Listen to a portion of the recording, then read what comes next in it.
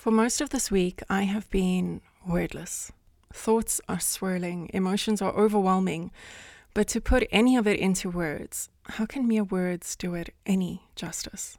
I've felt ill-equipped to even offer words of comfort to loved ones, knowing that if I share what's in my heart, it may not be what they need or want to hear. Acutely aware of the extreme sensitivity of the subject, I know that no matter what I say, no matter how reverently I bow my head in prayer to love as I write these words, someone is likely to be offended.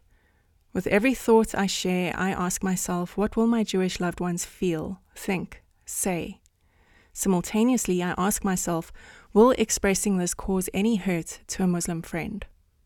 I am afraid to write about it at all, and even as I type right now, I'm unsure if I will share it. Scared to open myself to the anger and even hatred which may come at me, but knowing that I cannot simply turn a blind eye and pretend that this is not my problem. A lump has been constricting my throat the past few days. I realize I know this feeling. It's when something wants to be said and I am too afraid to say it. The dance with my throat chakra is a cardinal lesson for me in this lifetime. In some ways, one could say that I have no right to speak about the Israel-Palestine conflict. I have no heritage of either nation, no Jewish or Muslim blood. I do have a deep love for the land, which I cannot explain by heritage. It has called to me since I was a child. Not any country, not any government, no religion, but the land herself, the Holy Land, has always pulled at my heart. Still, you may say it's none of my business. But as a mother, this conversation is of the greatest consequence to me. My son is half Israeli. This week has been very hard as a mother, as I'm sure it has been for mothers everywhere. How can any of us witness such barbarism and not weep, not beat the earth, not clutch our faces and our bellies as though trying to wrench the pain from our bodies? Regardless of where we are in the world or what our religious beliefs are, anyone with an open heart has experienced immense pain this week. Additionally, I'm walking the line between deep fear for my own child and his future, love for the land and for many friends, along with the capacity to see the broader picture and to hold compassion for the pain and suffering of all people in this beautiful Holy Land, regardless of religious or ethnic background. This week, it has become so clear to me that the only way this ever ends is through a deep inner journey to heal the generational trauma and to find love, compassion, and forgiveness. We have to acknowledge and honor the depth of pain and suffering experienced by both sides. But as long as we argue about who did what, who has suffered more, which atrocities are more horrific, and as long as we justify unspeakable acts by what has come before, this will never end. I say this as someone who once bought into all the reasons and justifications of one side, and it would be easy for me to stay there, to defend my son's heritage. But I cannot. Over the past years, I've opened my eyes and my heart to the stories of the other side. And once you can find the capacity to do that, there is no going back to the programming and reductionist view of one or the other side. For a few days after hearing the news of what was transpiring, I was consumed with grief and horror, knowing that more violence would come, asking myself over and over, how does this ever end? How does this ever end? How does this ever end? In my fear, I wished once again, as I have before, that I had not given my son an Israeli name. I plotted how I would change his surname to mine instead of his father's, so that he won't have a target on his back for the rest of his life. All the while recognizing that there are millions of people all over the world who have no choice in the matter. They cannot un-Jewish or un-Palestine themselves. The generational trauma that is in the DNA of every descendant of the Holocaust lives inside my son.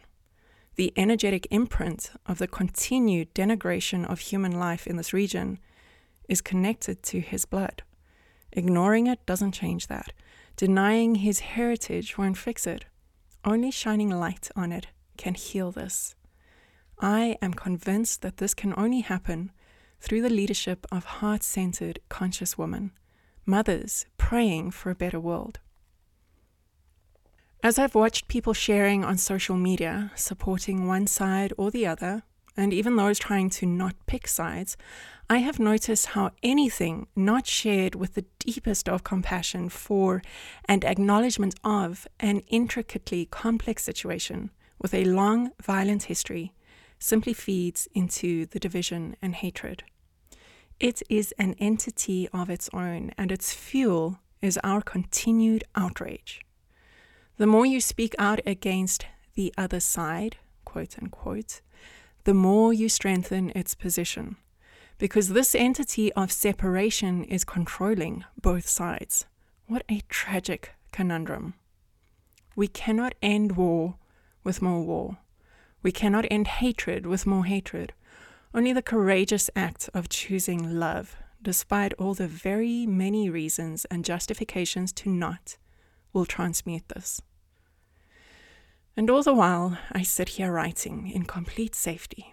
I am fully aware that to talk of compassion and love and forgiveness is so much easier for me than it will be for anyone who is directly impacted, who is right now living through a horror that most of us cannot even fathom, who is grieving loved ones.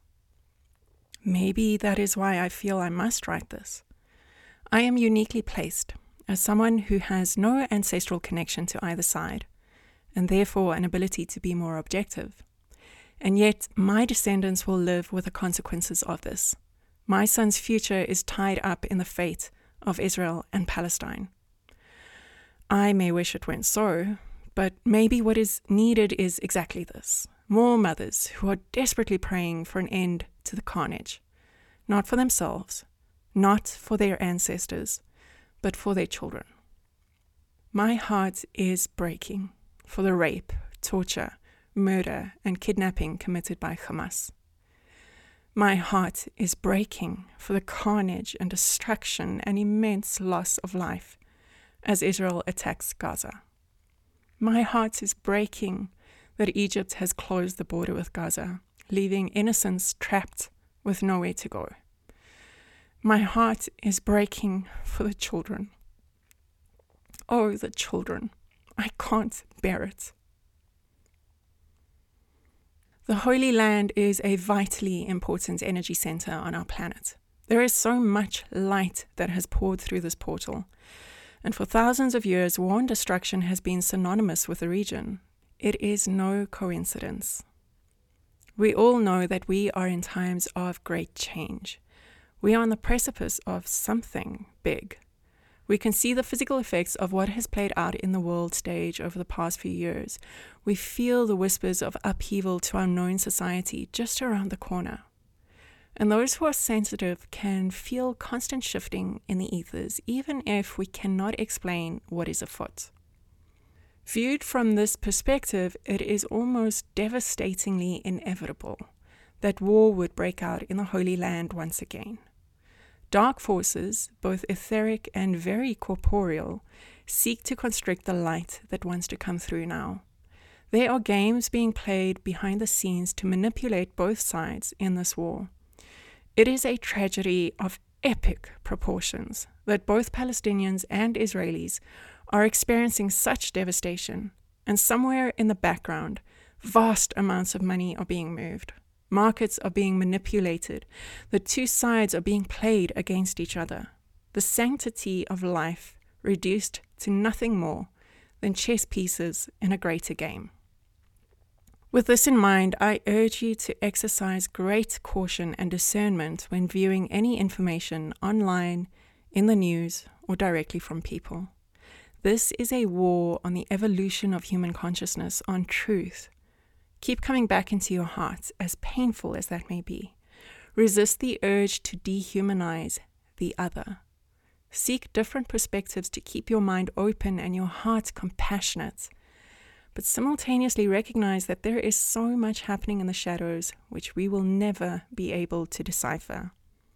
Be very cautious, please, of what you choose to share, remembering that the greater force you apply to fighting the other side, the more energy it feeds this entity of continuous division, hatred, and suffering. Starve the beast. This week, I have also been reflecting on the miraculous transformation that was made possible for my country, South Africa, by the compassion and courage of Nelson Mandela.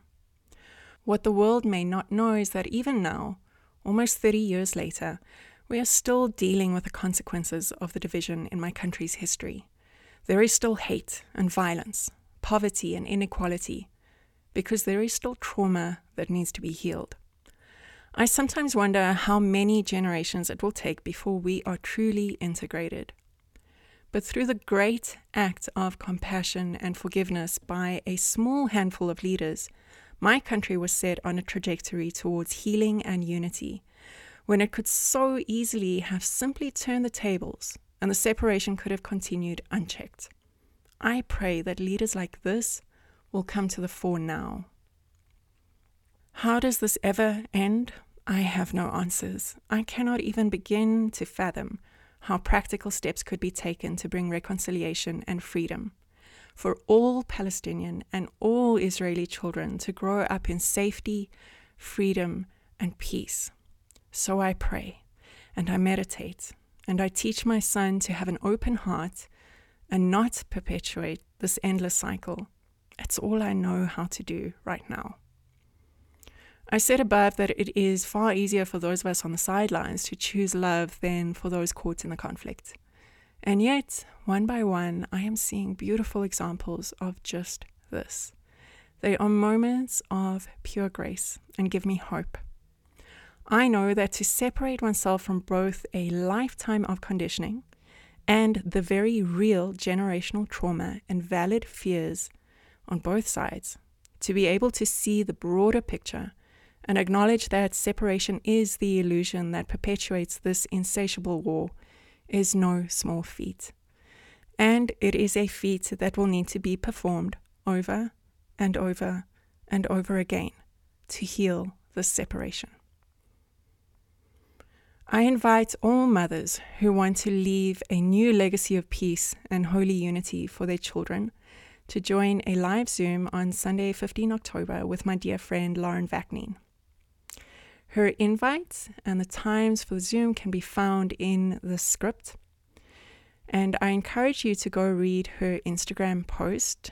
Her Instagram is @LaurenVaknien. And if you are hearing this after Sunday the 15th, then I invite you to make a personal commitment to yourself to spending 10 to 15 minutes a day in meditation and prayer to bring healing and peace to the Holy Land, as I have done myself. May the Holy Land awaken all her people.